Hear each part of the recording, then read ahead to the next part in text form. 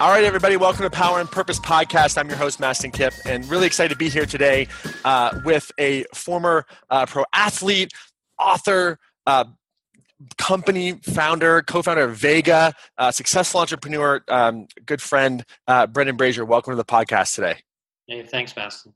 I'm so excited to be here today with you because, a lot of people know I've gone through my own health revolution, and it started getting me asking questions beyond just the psychological elements of health and well-being, and really into the physicality of it, into the science of it. And what's really interesting, is that it's funny. We've known each other now. I think we were talking earlier before the recording. I think at least the last 7 or 8 years, and we sort of parted ways. And it's the first time we've chatted in a while. But what's really interesting is a lot of the research that I've done about health and well-being all comes back to what you're all about, which is why I reached out, because I was like, I know, obviously, I've been consuming Vega products for a long period of time. There's the fiber and the phytonutrients of plants is so important. But what I'm really fascinated about, and something I'd like to talk to you about today, is I'm also really into sports and athlete, and for me specifically, bodybuilding and performance, not just weight loss, and also entrepreneurial endeavors. So I'd like to hear sort of what your thoughts are, sort of on when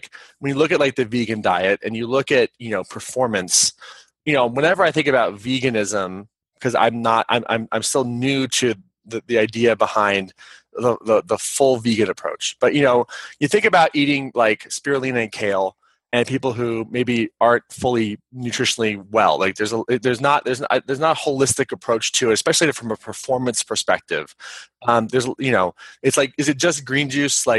That, to me, there's so much more than that. Can you talk a little bit about the whole philosophy that you have around vegan food?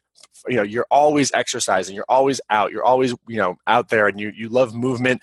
You have your energy levels are through the roof, and you still have fantastic levels of performance in your life. So can we talk a little bit about your philosophies around what is sort of plant-based nutrition? Why is it important? It's obviously more than quinoa and green juice, Yeah, no, absolutely. And that's kind of how I got into it. I ran track in high school and I liked it. And I thought if I could do that full time and be a pro runner, that would be amazing. And I could just do that all day long.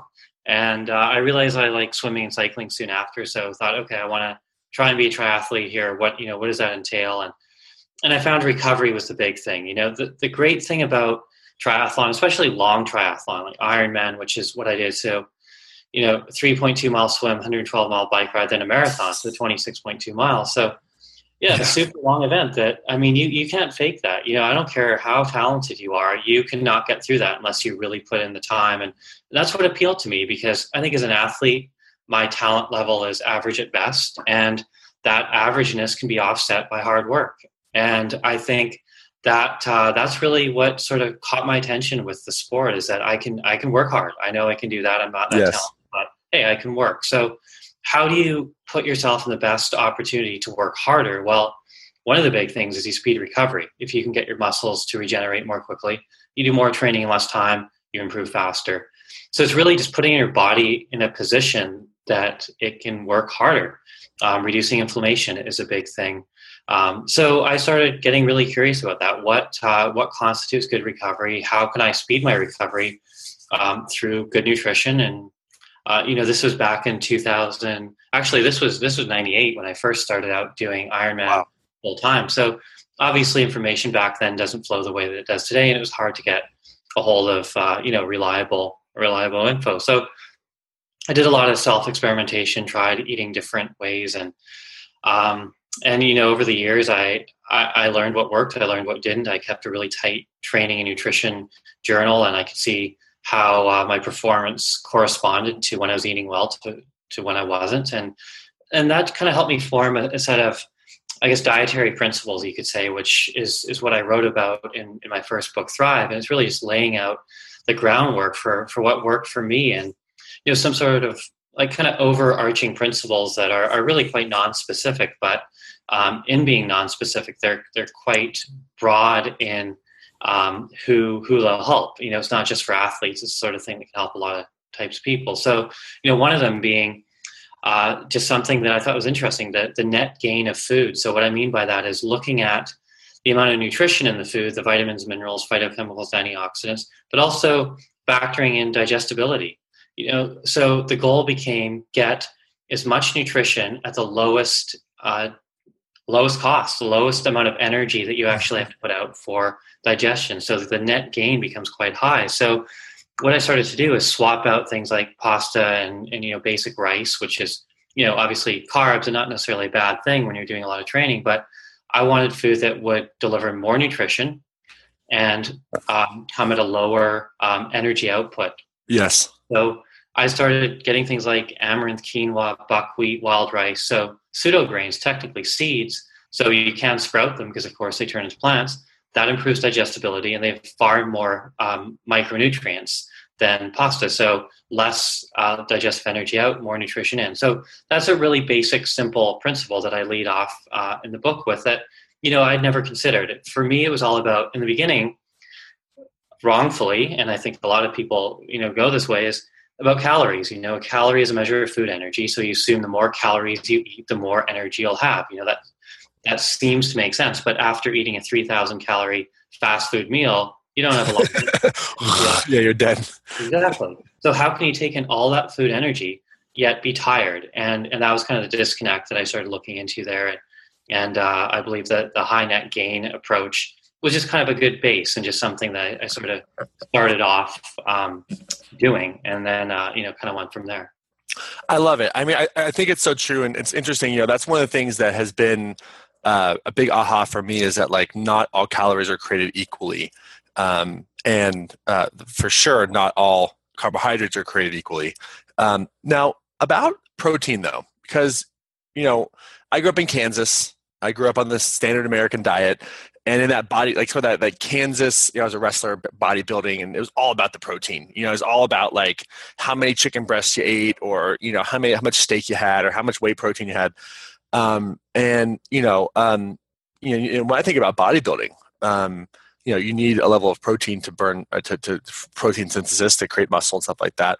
So how do you get enough? I know this is probably one of the most basic questions, but I always want to know is how you get enough protein from a vegan diet, because I'm imagining having to eat like 3 gallons of spirulina a day to get like enough protein in a performance state, not in just like a normal civilian type state, but we're talking like a performance state, especially when I'm like be building muscle and stuff like that. Yet you see vegan bodybuilders, and I've never really taken the time to go like, how do they do that?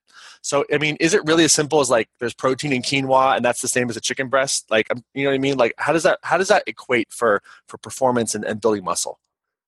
Yeah, no, it's a good question. And yeah, back to kind of the first point about swapping out starchy refined carbohydrates for whole seeds, like amaranth, quinoa, buckwheat, wild rice, and things like lentils, legumes, beans, peas, all of that, even the carbohydrate like quinoa and buckwheat, amaranth, primarily carbohydrate, but there's still protein in that. And you have enough of that, you eat that throughout the day, getting quite a bit.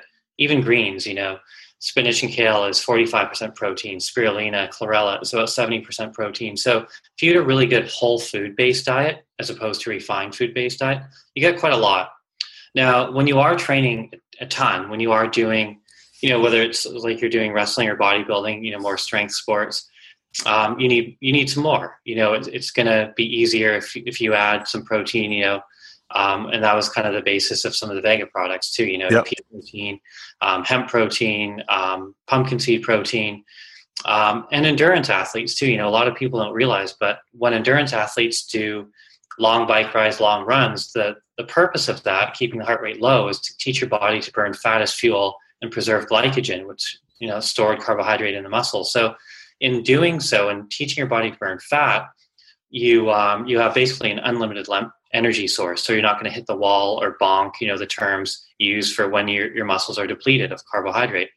But in training that system, it also does burn a percentage of protein. And in doing so, it actually does literally burn muscle as fuel.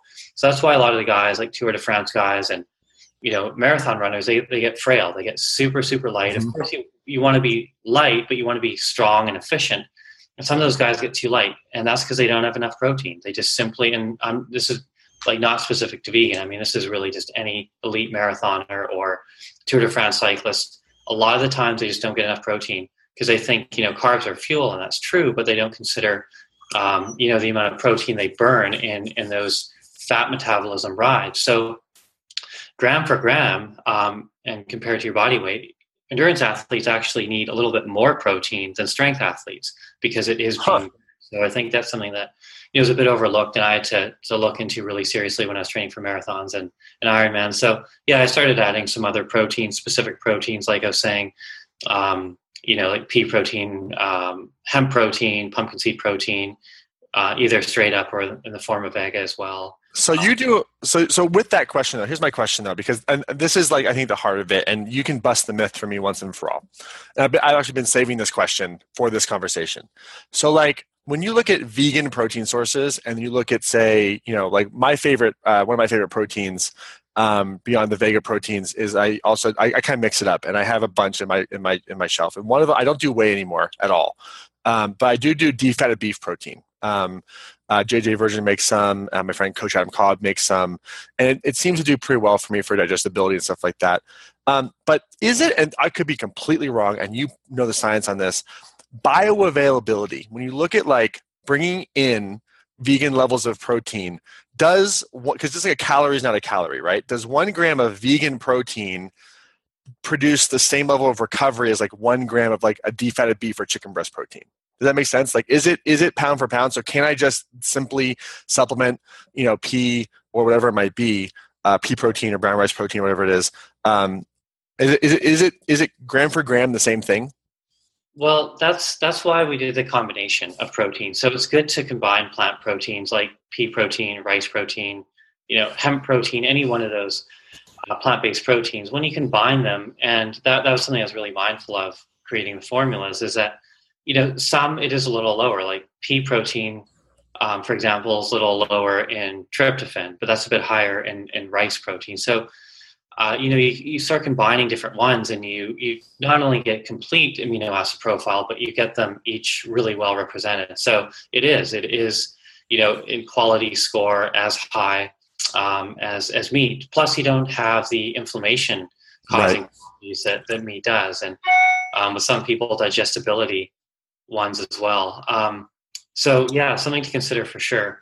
But that's what I found. Some of the athletes I've worked with too, who are purely even strength athletes, they find that when they convert over to plant-based proteins, the inflammation goes down, which means they can lift heavier weight because they've got more functionality in their muscle, and lifting heavier weight allows them to make themselves stronger. So it doesn't make you stronger, but again, it just sort of gets out of your way and allows you to make yourself stronger. Which is about that recovery process too, which I think is really huge. So it's better to digest, and it also so basically what you're saying is, if mixed correctly, like with the Vega products and how they're combined, then you can get a complete profile, just like you would from a sort of meat source as well.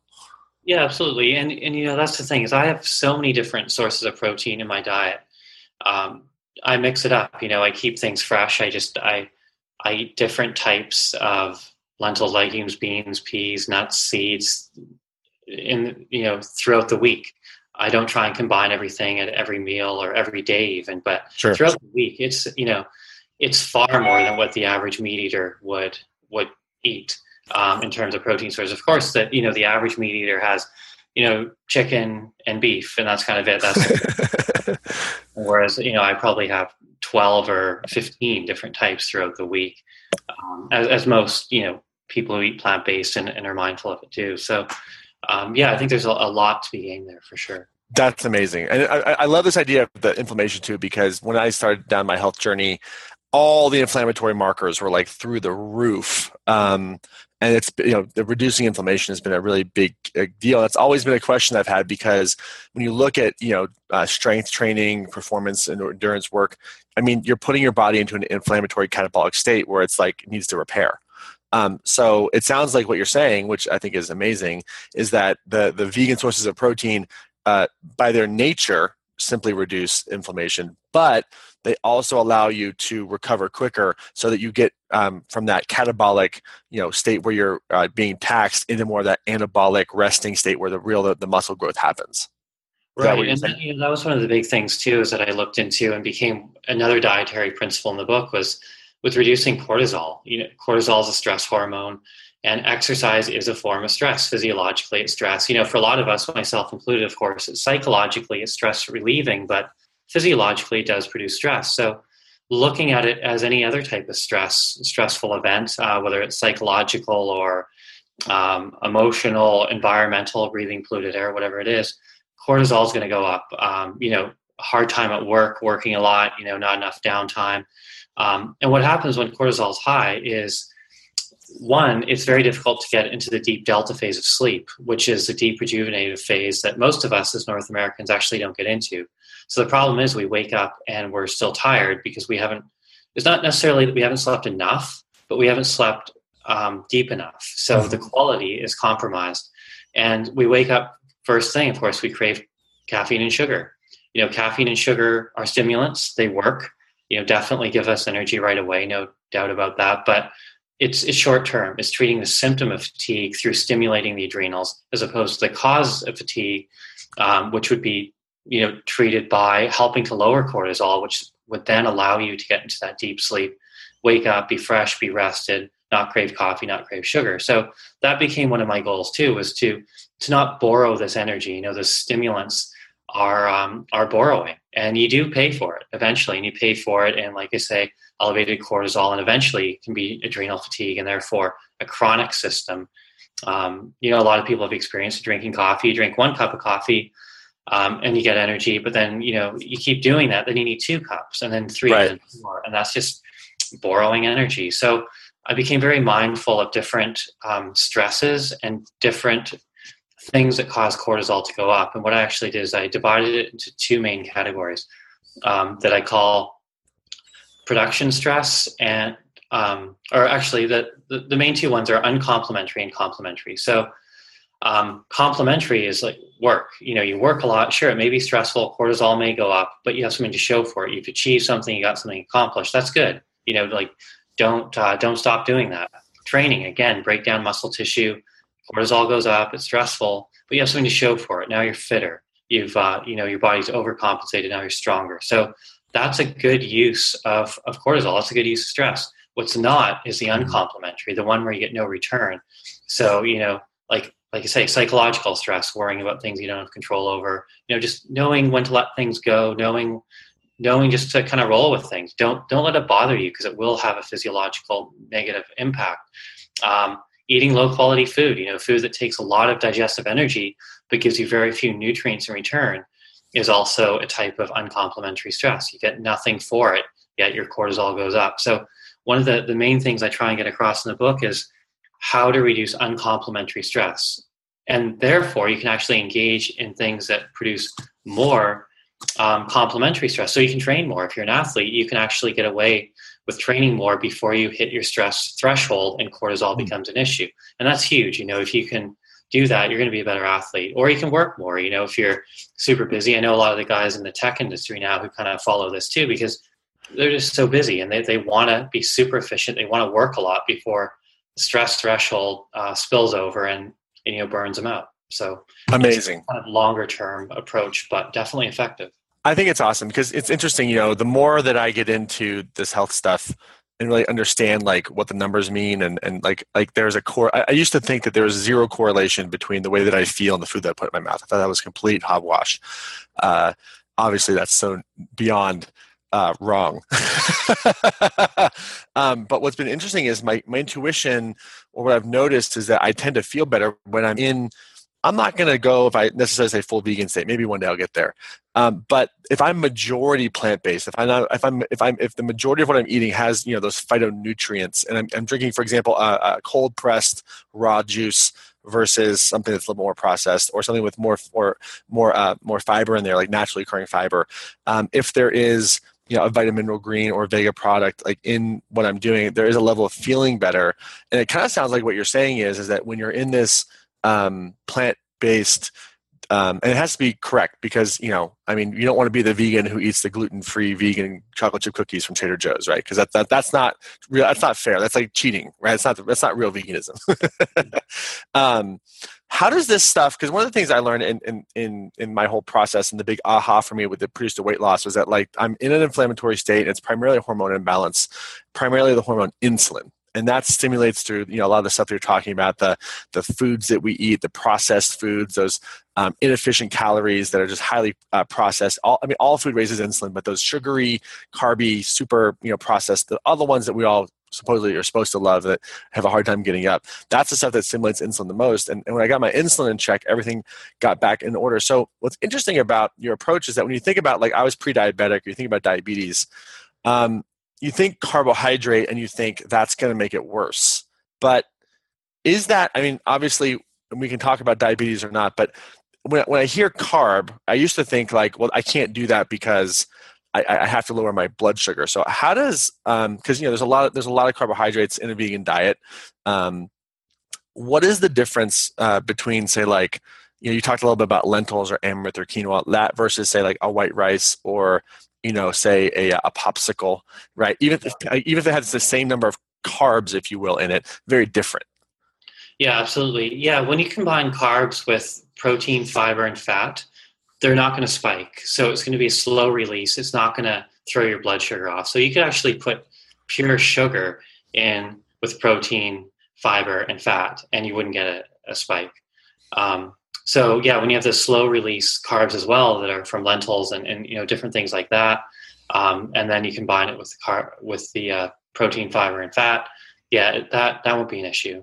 And your body burns that. That's what you use for energy. Obviously, when you're just walking around, your brain burns sugar, of course, and not all a bad thing. And I find personally too, I get really light if I don't get enough starchy carbs, like sweet potatoes, oatmeal, that type of thing. If I get all my carbs from fruit, and I tried this a while back, and I felt okay, but I started getting pretty light, and I was fine. But then my strength started to drop off, and I just, strength to weight ratio is what it's all about. So when you lose some weight, that's fine. But once strength starts to go, then that can be an issue. So I have to kind of find that balance there that's right for me. Making sure, like I say, I do get enough starchy carbs to, just support the activity and feel stronger too. But what you're saying is that, like, carbs aren't necessarily the devil that we've made them out to be. No, and I think I do think that probably the average North American who is completely sedentary, really, and eating a lot of empty carbs, carbs not having the vitamins, minerals, phytochemicals, antioxidants in them. Yeah, those are overconsumed for sure. And the refined ones, the white flour and those types of things. But yeah, just unrefined, nutrient dense, carb containing things such as, sweet potatoes, lentils, legumes, anything like that. For someone who's active, even moderately active, is really good. You're not going to be gaining fat; it's going to be burned as energy. It's so interesting you say this, because I remember, like, the Thrive Food Service. I look at the meals and I was like, "Dang, those meals look great." And I'm thinking to myself, there's no way I'm losing weight with that meal. There's too many carbs there. But that's really sort of not the whole picture, because why is, like, for example, like fiber, why is, like, pairing it with a fiber important, and or a fat, and or a protein? Like, what is it about the pairing that makes it less, I guess you could say, dangerous, or promotes better health and maybe weight loss and strength gain? Like, what is it about the combination that's so important? It just prevents it from spiking. So even if it's a really good carbohydrate, like green juice, for example, you could juice greens and it's sugar. It's just basically sugar. Not necessarily a bad thing. I think green juice is good, but as long as people are aware that that is sugar, and it will cause insulin to go up, and that's why you feel it. You get the energy right away when you have, especially if it's like a beet juice or a carrot juice, something that's even more rich in sugar. And what's happened there is you've removed the fiber. So obviously the difference between blending and juicing is, with blending, you retain everything. You keep the fiber, you keep the the little bits of protein that are in there, but especially the fiber. And when you remove that, which is what you do with juicing, you have a sugar spike, you have an insulin spike, and you get the energy, and that's why people like it, because they get the energy, but it still is, it still is sugar hitting you right away. And so fiber like acts as like a blanket or like a how should I put it? Like it stops insulin from spiking as much, essentially. Exactly. Yeah. Yeah. And then when you combine it with protein and fat, it does even more so. And then it becomes like a slow release, long-term thing. And you won't see any spike at all in insulin. And so the net effect of this is essentially, it's not necessarily like maybe you get like a huge spike of energy, but you got that like kind of like that hum all day long where there's no crashes. Yeah, exactly. That's incredible. So how does this relate to when you think about like, the everything you've done with Vega, the whole Thrive concepts, when you look at this, is it a moral issue? Like, I don't like factory farming, or is it like, this is what's most efficient based on the data? Or is it a combination of both? Like, what is it that makes you passionate about this type of lifestyle? Well, it started off, it was very selfish for sure. It was just about me trying to be a better athlete. And I didn't try to be vegan. I just tried to eat whatever would speed my recovery and help me increase my odds of having a career as a pro athlete. That was my goal, and I would have eaten anything at the time. But when I found plant-based, at first it actually didn't work very well. I tried a whole bunch of different diets, some better than others, and then I tried plant-based. But I was in the beginning, I was hungry a lot of the time. Wasn't recovering well. But I'd made the mistakes that a lot of people did, like I mentioned before, just eating a lot of starchy foods, became more of a starchitarian than a vegetarian, with all starches, refined starches. So that didn't really work. And then I found what I was lacking: a complete protein, vitamin B12, iron, calcium, omega-3 fats. Found plant-based sources, blended them together, had a blender drink every day. It tasted terrible, but it was functional. And that actually evolved into what became Vega, was that blender drink. And so it was really all about purpose. The end result, which was increasing my odds of racing full time and sort of offsetting my lack of talent by just simply working harder. So that's what got me into it. But then when I started eating more plant-based, and people asked me what I was doing, I was telling them I was eating plant-based, and then word kind of got around, because I was able to train so much more than other people. I was improving so much more quickly. So I then got asked to speak. I think EarthSave, a vegan organization in Vancouver, where I grew up, and they asked me if I would consider speaking at one of their events as a vegan athlete, and I said sure. I'd never done anything like that before, but sure, I'd be happy to just sort of talk about what works for me, and kind of open my eyes to the other aspects that goes into our food system. The farming, the way farm workers are treated and paid, and of course the animals, and the environment too. The efficiency or inefficiency of the food system. So that was kind of my first taste of sort of a social aspect to the way we eat, and then I learned a lot more about it, did a lot of research, and yeah, I mean, now as a 42-year-old, not a 15-year-old, I do care about more than just myself. I care about how food is produced, and how people are treated, and how animals are treated, and how efficient is it? How how are we going to continue to feed people nutritious food as our population continues to grow? And if we're raising livestock and it's very inefficient, a lot of land, water, fossil fuel, is that really the best approach? And I think there are a lot to be gained by just not doing that, and growing crops such as hemp. Hemp is a great one. Algae is amazing. It grows very quickly, takes very few resources, delivers a lot of protein. So there's just better ways to do things, as I've found. And so yeah, I have to support a system that the numbers back, and that makes sense, and it's really just one of efficiency through better farming practices. I love it, because what's so great about this is that, like, when I think of like the archetypal vegan, I remember like maybe 3 years ago or 4 years ago, I did this whole video blog online about like bulletproof coffee and the butter in their coffee and stuff like that, and I talked about weight loss, and literally, Brendan, like, the vegans came out in a way I've never seen it before, where it was like I might as well have been talking about Nazi Germany and the whole, I have no idea. Like, it was the level of like vitriol was just, I've never experienced that before in my life. And so I was sort of like, you know what, y'all, like, cool, but like chill with the righteous attitude there. Like, I'm going to have some bacon today. Cool. Like, all good. I'm not judging you. Don't judge me. And it sort of turned me off. But then through this self-discovery process, kind of learning about bioavailability and learning about recovery and learning about anti-inflammatory properties and micronutrients, which I feel like nobody is talking. They all talk about macros, but no one's talking about micros or phytos, which seems to be like a whole other world of exploration. I'm starting to understand the value here. But what's so great about your message here is that it's not coming from like a sort of a holier than thou type place. It's very much in the data. And oh, by the way, there's this really important moral issue here too. But I don't feel any like judgment of like, dude, you eat deep-fatted beef protein, something's kind of wrong with you. We need to take you out back and kind of teach you a lesson. It's really pragmatic. Why do you think that there's sort of this?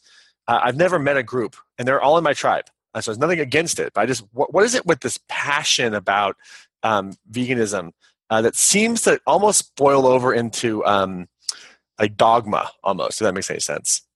Yeah, no, I know those people too, and it's interesting. I've had a few conversations with other people in the industry, and even actually a friend who owns a chain of vegan restaurants said that it's the most trouble he's had is with vegan customers, and nothing against vegan customers, obviously, but it's just like some of them are.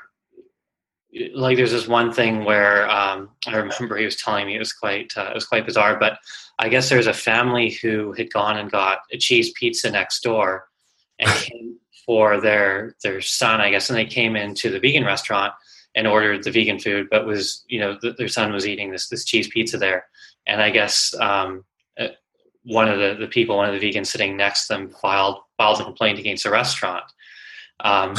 And it's like, yeah, it was really bizarre, like we're trying to be inclusive and someone wants to bring outside food and hey, we'll even look the other way there. We don't want to prevent their family from coming in and ordering vegan food just because they think they can't bring a cheese pizza in for their son. And, it was interesting because like seeing his take, and like, what is the end goal here? I mean, I think we want healthy food. We want healthy environments. We want all these things. But I know some people are, quite militant about it. And it's just, I mean, it's not in my nature either. Not at all. Just to be like that in general with things. I like to look at both sides. I like to try and understand all angles and try and make decisions based on numbers and math and stats and all kinds of different things factor into my decision-making process. And I guess everyone's different the way they make decisions and how they want to do things. But it's interesting you say that because I found some similar things. Yeah, well, it's not like there's any judgment. I mean, I think that, Chris Carr is a really good friend of mine. You're here, we're having this conversation now. There's nothing there, but I noticed the pattern of like, y'all are like real passionate about this topic. And it's just a tablespoon of butter that I'm talking about here. Like I have not killed, and you know what I mean? Like it was a very interesting conversation. What do you think it is? Do you think it's because of the underlying moral? Because you see these ads from PETA or the what's going really on in factory farming and stuff like that. There is a level of like, torture, all kinds. I mean, we've all seen the movies and stuff like that. Do you think that's where that comes from? Is like this deep desire to stop the hurt? Because for you, it seems like, hey guys, these are the numbers. This is what works. This is the data. Here's the information. And oh, by the way, this will also make the world a better place, which is sort of like when you follow the numbers and you come to the most pragmatic solution. Do you think it's because of the sort of the underlying, hurt or cause that the animals are going through? Yeah, I definitely think that's part of it. And I get that for sure. And, I've seen the PETA videos and I'm supportive of transparency. So I absolutely support what they're doing. I mean, that's happening. That's reality. They're not altering videos, that's real. And I think it's great that they're getting it out there. It's how people respond to it, I guess, that, if, I feel terrible when I see those things. I hate that that's happening and I want no part of that, of course. And, and others feel the same way. And I think they're very well intentioned, but I think sometimes that they're so passionate about that because they feel, that that's so horrible. Those things are going on, that sometimes the way they communicate that can obviously, for people who haven't quite come to that place yet, can kind of push them away a bit, which of course is not their intention. They're just very passionate. And I appreciate their passion, and I think it's great. I would much rather someone have passion about anything than not have passion. Oh, amen. People are Amen. Are great to have around. So yeah, no, and I, like I say, I'm totally supportive of all that. And transparency is a huge thing. I think that, one of the things, Beyond Meat, the company Beyond Meat, that I think did so brilliantly, kind of when they launched, is, that whole argument, is chicken healthier, or is there, the way they make chicken from soy, is that healthier? Like, what's better? There was that whole debate, and they basically went away from all that and said, hey, look, like, we're challenging Purdue and all the poultry manufacturers to put streaming video in their production facility. We'll do the same. Total transparency, and the consumer will decide. And of course, none of the chicken producers would do it because they don't want to see it. I mean, it's horrible. They're slaughtering all these chickens. So, they don't want that seen. And then the whole conversation shifted to about transparency, and the conversation began really being about, well, these food producers want us to eat their food, yet they're unwilling to show us how it's produced. Like, is that right? Yep. And so that was such a smart thing for them, because we're like, look, we're totally transparent. Here's streaming video. Check out how we do it. And if the others don't want to show you, well, maybe you should be asking a few questions. And it was just kind of, putting a question out there as opposed to anything else. And I just think that's really smart and very effective too. Yeah, I do too. I mean, I think, there's I remember, like, early in my personal development days, it reminded me a little bit of how, like, when I would interact with people who had been through Landmark Forum, they were so passionate about Landmark Forum, and the way in which they marketed it was so aggressive. And I've been talked about this before, that I missed the message. But what's so funny is I found myself back to the data going, like, this is so accurate, but, like, I wish I could have been approached a little bit of a different way. And that's what I love about your work and what you do, is it's so, I guess the word is pragmatic and data driven, which I think is amazing. So when you think about, like, taking all of what you've learned, Vega, I mean, you can't pretty much go anywhere these days and not see the product anywhere. It's a, massive success. You're at the 10th anniversary of the Thrive book. There's so much that you've accomplished. Like, what is next for you? Like, what are you working on? What are you building? Well, maybe, I don't know if you have like the 1 year or 5 year plan, but if you think about the vision for what's next for you, and sort of this message of, pragmatic, numbers-driven optimization of the body, the moral passion around, resolving factory farming. I mean, it's such a big topic right now, and there's so much going in this direction more and more, with the internet being more transparent. What's next for you? Like, what's on the horizon, or what are you seeing yourself, doing in the future? Well, yeah, as we're talking about, there's a lot of problems with the food system right now. There's a lot of things that are getting better, but there still are a lot of problems. There's these inefficiencies in producing food, the amount of land, water, fossil fuel, and the amount of CO2 created, and CO2 equivalent gases created. It's staggering. And there was that report a while ago from the UN that said, more greenhouse gases are created through livestock production than all of transportation, which is is pretty staggering. So there are things that I think now, with what I've learned over the last 13 years that Vega's been out, the connections I've made, the people I know, and having been through this once with Vega, I almost feel as though to not use what I've learned with that at least more than once would kind of be a lost opportunity. So I do want to do something in the food system to help kind of push it in the direction I feel it ought to go. I'm not. Some people refer to me as an entrepreneur. I'm certainly not a pure entrepreneur in that. Right. I don't just see a market opportunity and say, hey, I think I could sell something into that niche. I don't care about selling things. I really don't. I care about using capitalism and entrepreneurship as a means to try and solve something that I feel is a problem. So again, the food system, and I think one of the best ways to do it is through conscious capitalism, through creating products and companies that help fix the problem. There's political people who have good political will too. Harder to come by, but I know some politicians doing really good work. Cory Booker being one of them, who has done a lot of really great things. But yeah, I think sort of where I can help most is kind of through that conscious capitalism path.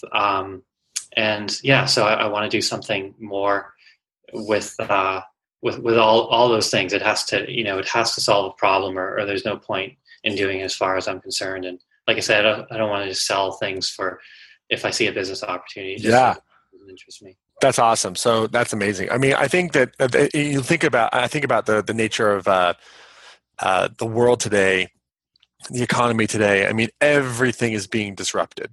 I don't care what industry you're in. Disruption is either imminent or already taking you over. Or in my case, I was one of the first early sort of victims of disruption, because I was in the music business, and we were one of the first businesses to completely get disrupted by Napster and all that. And then an outsider came in and dominated the industry, Steve Jobs and iTunes, not even in the music business. So is that kind of what you're talking about? Like, because it seems like this is one area where, I mean, you got Soylent that's kind of coming along.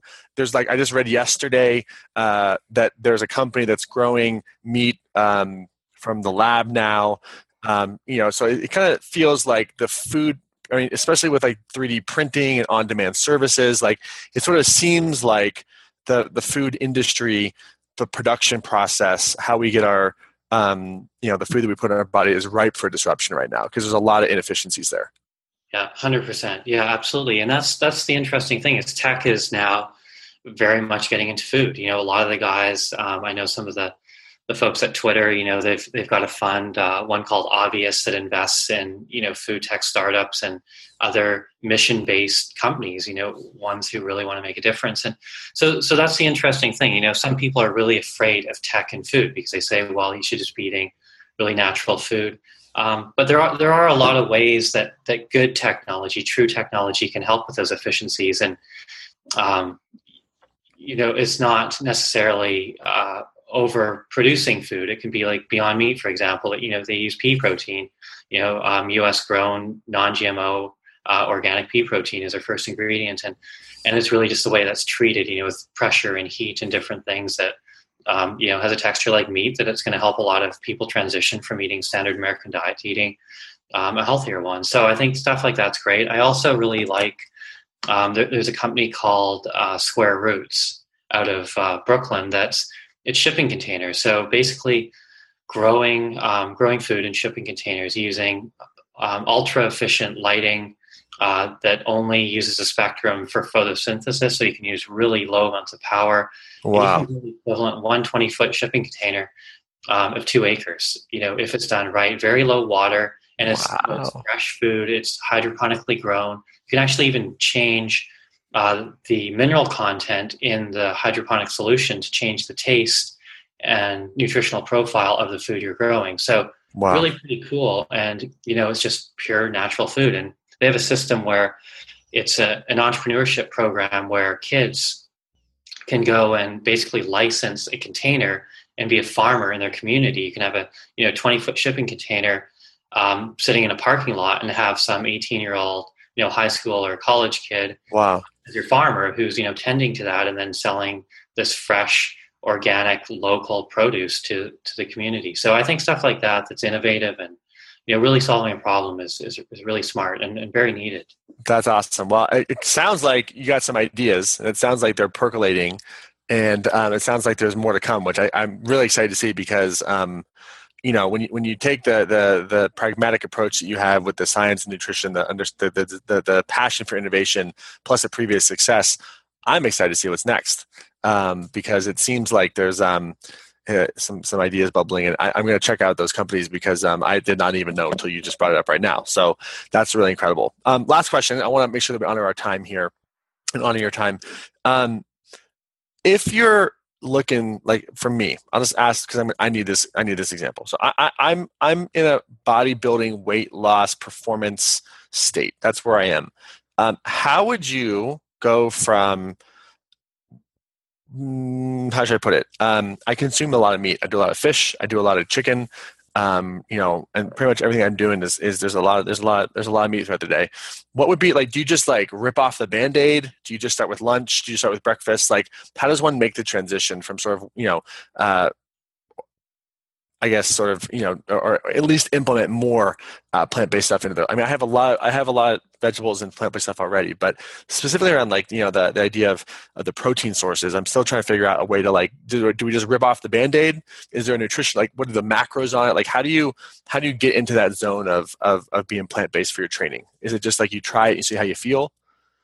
Yeah, and I think just think of one thing, just one thing a day. Have a smoothie in the morning. That's the way I started. That's the way most people start, because you can load up a smoothie with whatever you think tastes good, and everyone can like some sort of smoothie, and put some plant protein in it. The different sources we talked about, and make it taste good, and enjoy it, and see how you feel, see how your body responds, see how you have it right after a workout, see how your inflammation is, and how your digestibility is, and kind of tweak as you go along, and keep a training diary, nutrition diary, see the correlations. Just really know yourself and know how you respond to things. And then what usually happens over time is people's palates start to change, and they start to actually crave the really good food, and they never feel as though they're being restricted. Because you don't want to start saying to people, don't eat this, don't eat that, 'cause the first thing they want to do is eat those things. So add things, think of adding, not subtracting. And then, like you said, once you get over, the initial few days, you'll actually start to want the good stuff. And I eat whatever I want, but what I want to eat just happens to be really good, because I've done it for a long time. It's the way my palate's tuned now. I like eating just really fresh, simple, basic food. I can go and eat a fresh potato or some arugula, and it tastes so flavorful to me. Whereas someone who eats a standard American diet, their taste buds are so desensitized that they need over-flavored food. But as you cut that back slowly, your senses change. And that's a really good thing to have happen, because then, like I said, I don't feel deprived. I don't feel as though I can't eat what I want to eat. I just eat what I want to eat, but it just happens to be really good stuff. I love it. Amazing. I think that's so important, because I think the more that we restrict, the more that we say that we can't, that perpetuates some of the craziness of food, which I think is really amazing. So, Brendan, I want to thank you so much for being here today. This time has just flown by. Everyone can check out brendanbrazier.com. That's BRENDAN Brazier, BRAZIER.com. Everything is there. The nutritional philosophy, the Thrive Diet 10-year anniversary. We haven't even talked about the magazine. You want to briefly talk about the magazine as well? Sure. Yeah, really quick. So I started a magazine called Alive, and I'm editor-in-chief. So I pulled together really interesting writers and subjects, talk about food, technology, sport, nutrition, fitness, environment, green tech, all types of things that I think are interesting. And it's issue 1 is out now. It's in Whole Foods. It's free. Awesome. I don't think it's in all the Whole Foods yet. Issue 2 will be in more of them. That will come out within about a month. And yeah, it's quarterly. Get it in right now, like I say, Whole Foods, and it will be expanding to more places soon. Awesome. Congratulations on that. It's really exciting. I wish you really well on that venture. Brendan, thank you for being on today and for sharing your wisdom with us today. I really appreciate it. Yeah, thanks, Mastin. Always nice to connect, even though it's been a while. Yeah, I'll have to do it again soon. Yeah, for sure. Thanks.